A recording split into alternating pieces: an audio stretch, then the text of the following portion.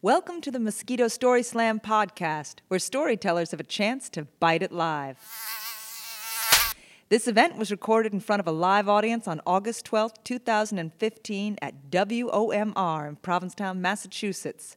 The theme for the evening is Young Love. Okay. Oh, are there two in here? Yeah. Oh, there's two. But Olivia, you're still first. Welcome, Olivia, to the stage, everybody. I'll fix this for you. It's really hard to go first, so, relax and just have fun, and we'll give you a little leeway on the time. Is that a good height for you? Yeah, that's great. Okay, step a little closer. Okay. Hi. My name's Olivia, and when I was thinking about young love, a couple things came into my head, and... We're all over the place. A couple of them came into my head, and some of them were young crushes, and some of them were just like super disgusting first kiss, and some of them was just this one really grimy one-night stand I once had, which is the only one, and then I thought, no, I would like to write about or talk about a young love of friendship. And this, her name's Sierra, and she's actually right there, forced me to do this. And this is talking about a summer right before, it was between our sophomore and junior year when we were at boarding school together. And she peer pressured me into a lot of things in high school, but most of them were like really sane, and like she peer pressured me into a writing workshop that we're in the middle of doing right now. And she peer pressured me into joining a service group that was hiking the White Mountains and then doing trail maintenance. And it was like a bunch of teens, which is like always something that word throws me off. I never wanted to do anything with them. And we were supposed to just go up there for like 5 days and then like sleep in these huts and then like do work and just like chill with cool people. And so we signed up, and we ended up going, and it was at the White Mountains at the AMC, which I think, we'll get to that later. And there was a base camp, and we stayed at this base camp the first night, and we drove in. I think my dad dropped me off, and we drove in, and Sierra, who's like super dramatic about everything, comes like sprinting down the hill, like literally like arms circling, and she grabs me, and she was like, Olivia, this kid named Ben that I went to school with in middle school is here, and there was rumors when we were in 6th grade that he raped his cat. And I was like, I don't want to be here, and I didn't want to be here before, and I definitely don't want to be here anymore. And she's like, no, it's going to be fine. So we knew there was like 6 of us in this group. It's like me, it's like Sierra, it's like the kid who raped his cat, and then there was like 3 others. And we just tried to get to know them the first night, and there was this other group there, and they were going to like stay at this base camp, and then they were like religious, so I don't really know, and they were going to like come and do work during the day and like come and stay at this base camp at night because it's like safer, whatever.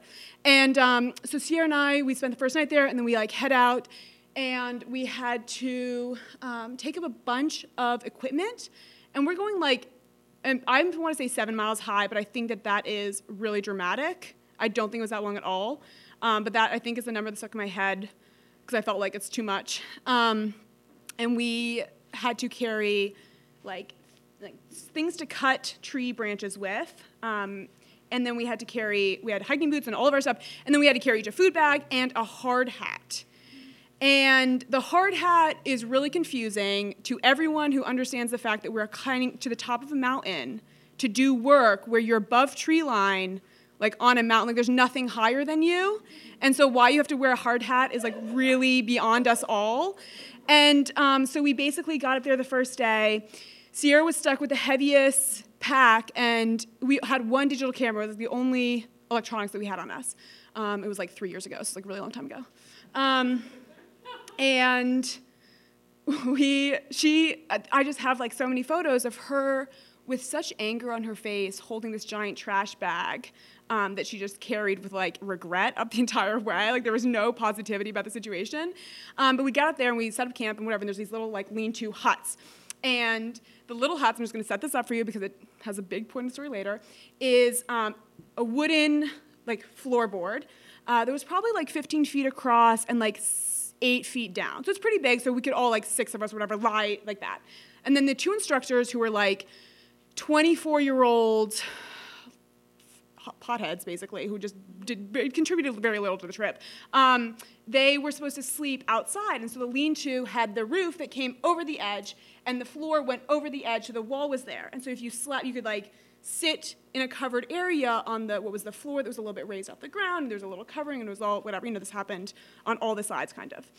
And so the first night there, we were already really sick of our group. There was one cool girl from Manchester by the Sea. Her name was Sarah. And then there was one kid who had like claimed that he trained with the Marines, but we were like 15, and we were like, that's not real. And he would just like do push-ups and stuff to like show us that he knew what he was talking about. And then there was someone else, I don't know now. And we liked them, but we hated the instructors. And at one point, one of the instructors, I'm like not over.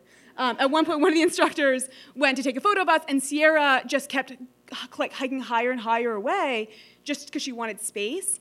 And the woman just kept saying, Sierra, you're out of the camera's frame, like we can't even see you. And Sierra's like, no, it's what I want. And they kept going. So I have a photo where if you look really closely, you can see Sierra like the dot, just like hiding in the woods. But we did that. We went to sleep. It was fine. It was great. We woke up the next day, and we hiked on the trail mountain.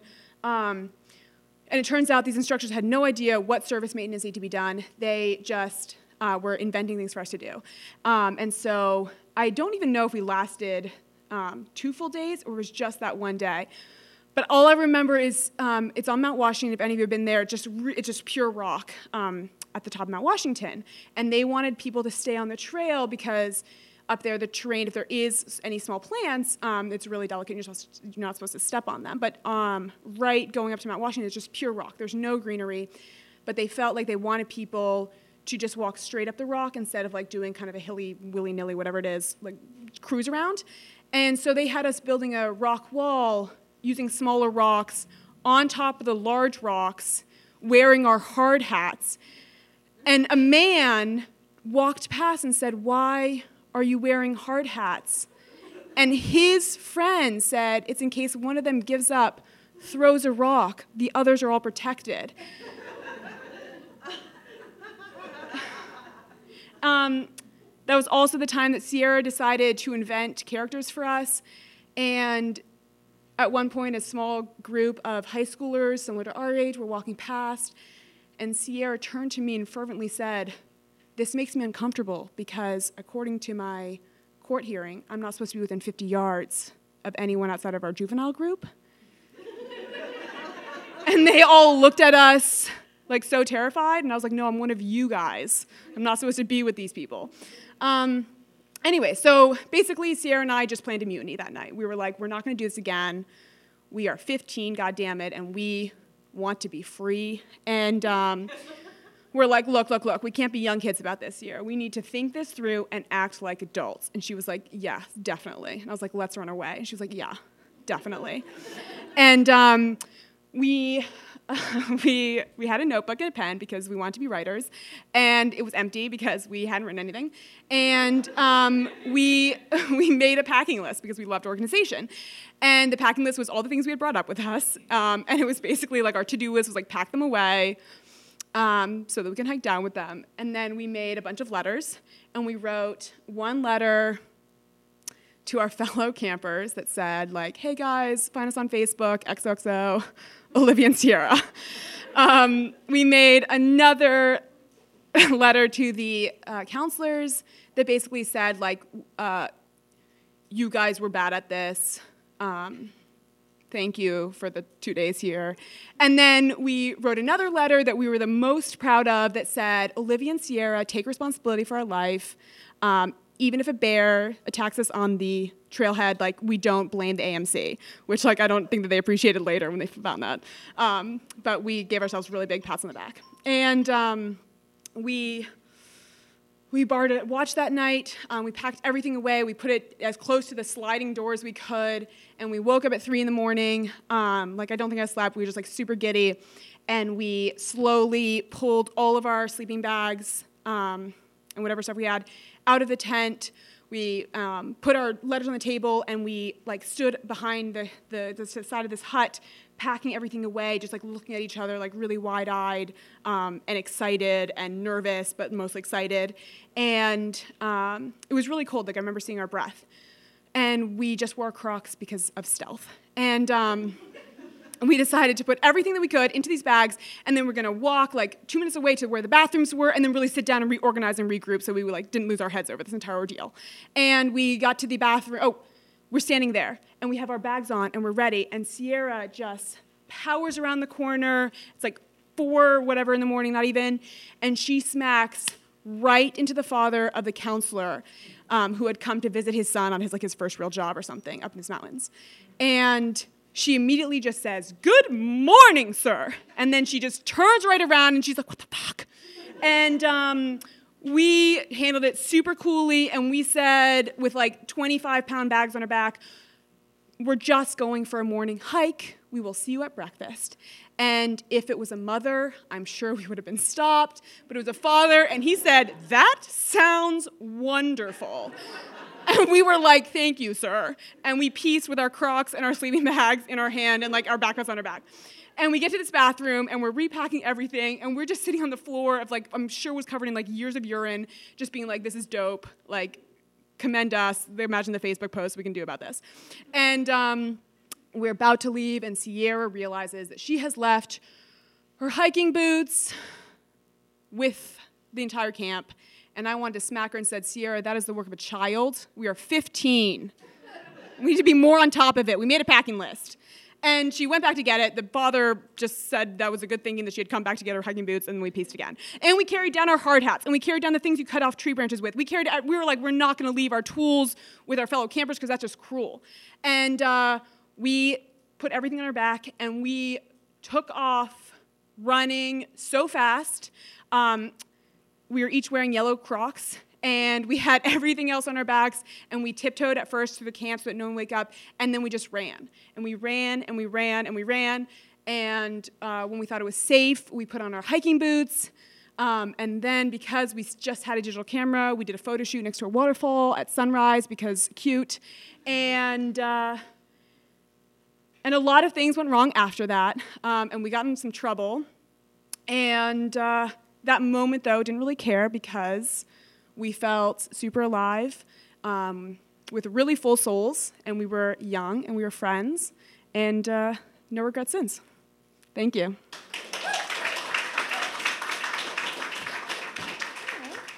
Can we have Sarah to the stage?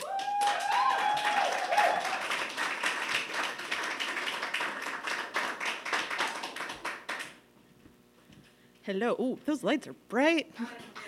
I'm a little nervous, and I've run out of wine, so bear with me.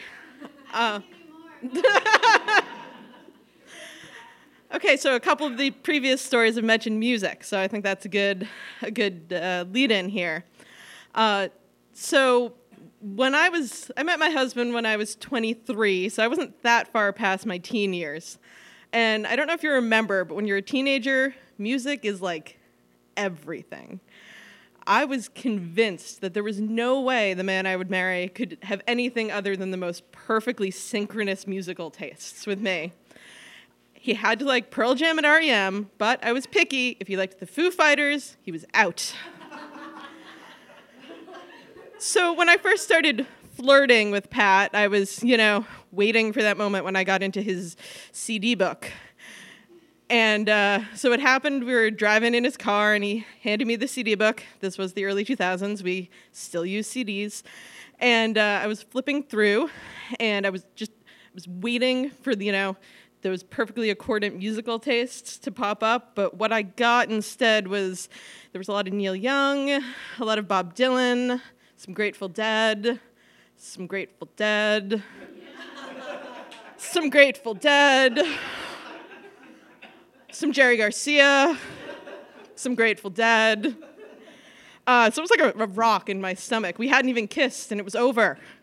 But we pushed through. I tried to set it aside. I was 23. I was growing up. So we moved on. We had the first kiss. We dated a little. We eventually moved in together. Things were going well. but the music remained kind of a point of contention. I had some pop music on my iPod, and he couldn't take anyone seriously who had Britney Spears and knew the words. And he didn't know any CDs produced after 1980, so I was kind of concerned that he was just hopelessly stuck in the past. And then, so we were just at a stalemate. If someone said, hey, you want to listen to some music? In most households, that's like the beginning of a pleasant evening. In our house, it was like the equivalent to like unilateral foreign affairs negotiations. Okay, one REM, then one Bob Dylan, but I'm vetoing the Grateful Dead. But then something wonderful happened. Lady Gaga. Specifically, I'm talking about Telephone. I don't know if you know this song. It features Beyonce. They're like kicking worthless guys to the curb. In the video, they're actually killing them. They're losing their heads and their hearts on the dance floor. It's a fantastic song, and I knew Pat would hate it.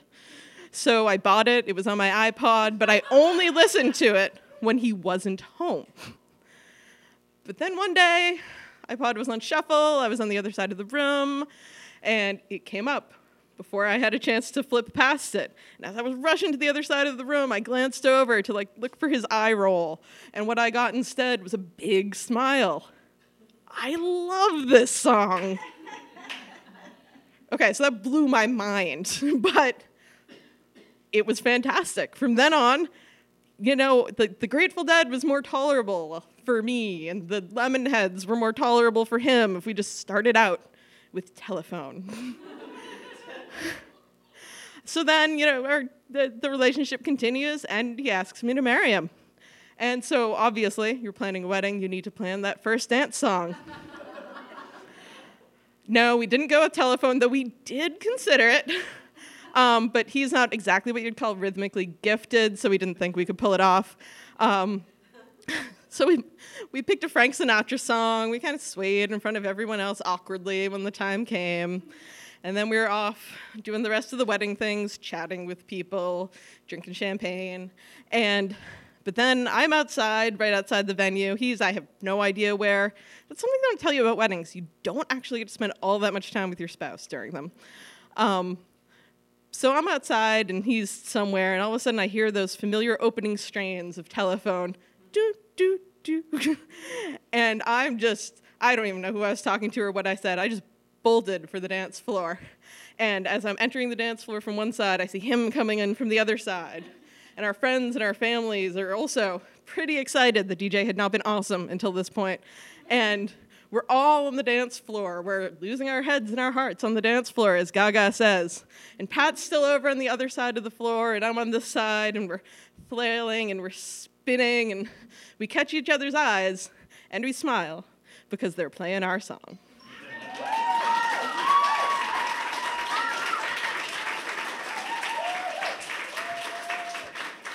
Oh, welcome to the stage, my pal Kurt. Woohoo! Yeah, Kurt. Thank you. You're welcome. This is my first time doing this, so I'm super duper nervous. Everybody's been great, and the last one was perfect. It was like so anyway, that's a lot of pressure. But when I think about Young Love, I've been thinking about the line, "Women are like buses." Women are like buses.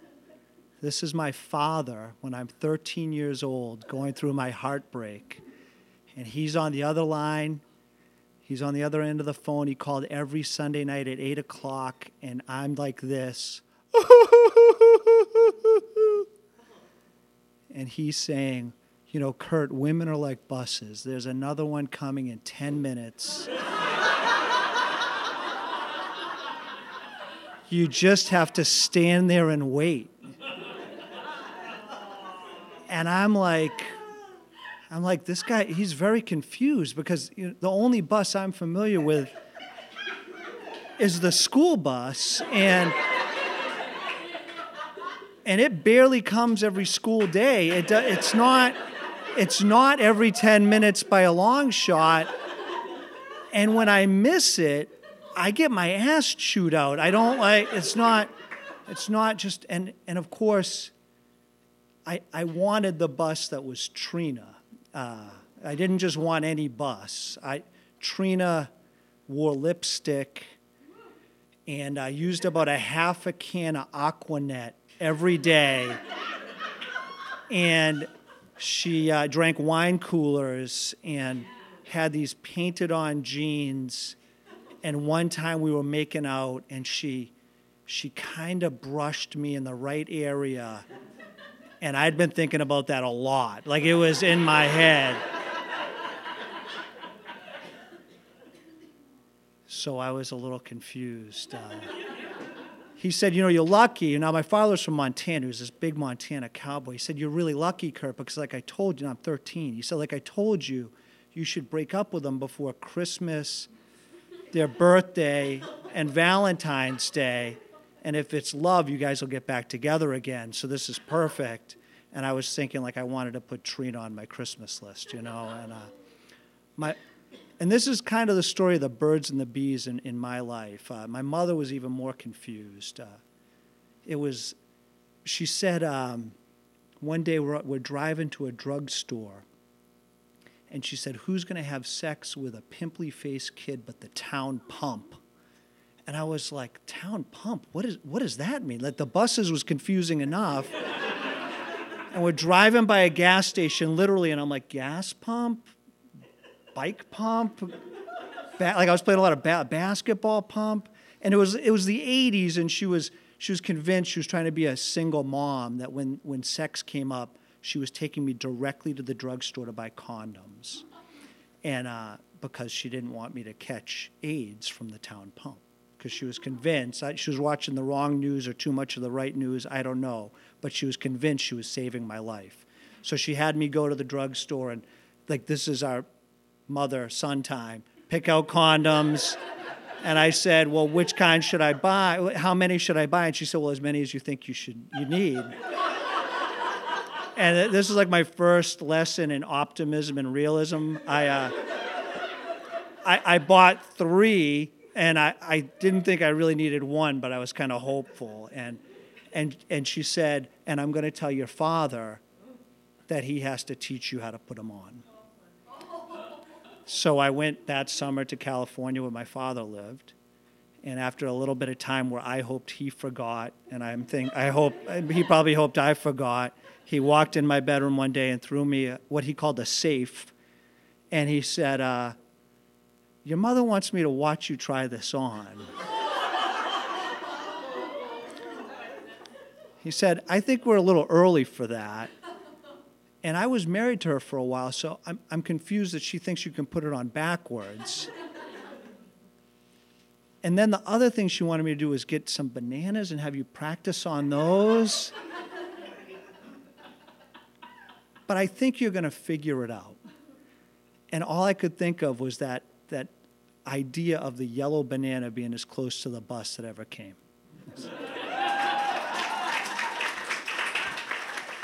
Okay, here we go, guys. The final story tonight is Carly Smith. Welcome.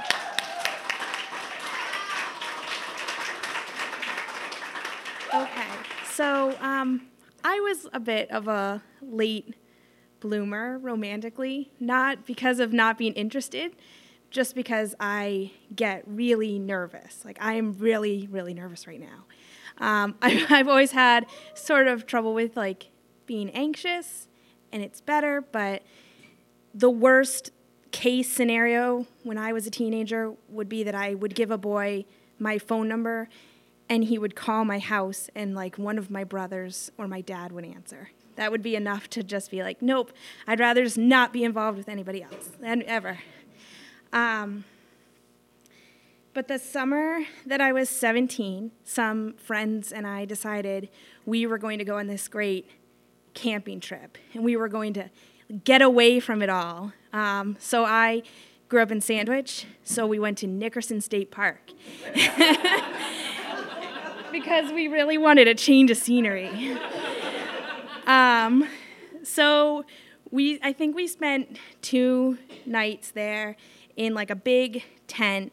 It was me and like my best girlfriend at the time and just two of our guy friends that were just friends, but one I have been harboring a secret crush for some time.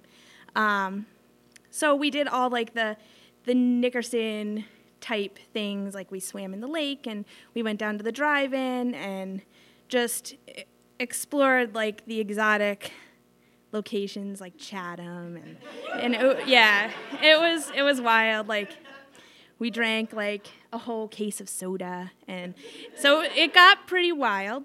The second, and you know, I noticed that the guy I liked kept spending like choosing to spend a lot of time with me. So I was pretty jazzed about it. So the second night, we're sleeping in the tent, and everyone was asleep, and all four of us slept like just side by side in this tent because it was so big. So I got up because I had to go to the bathroom, and of course I had to walk to the bathhouse in the dark.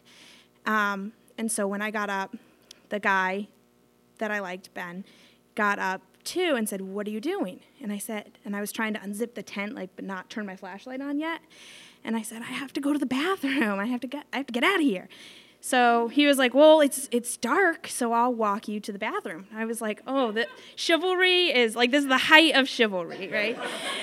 This guy, and he was like, "Give me the flashlight, I'll carry the flashlight." And I was like, oh my God, I was dying.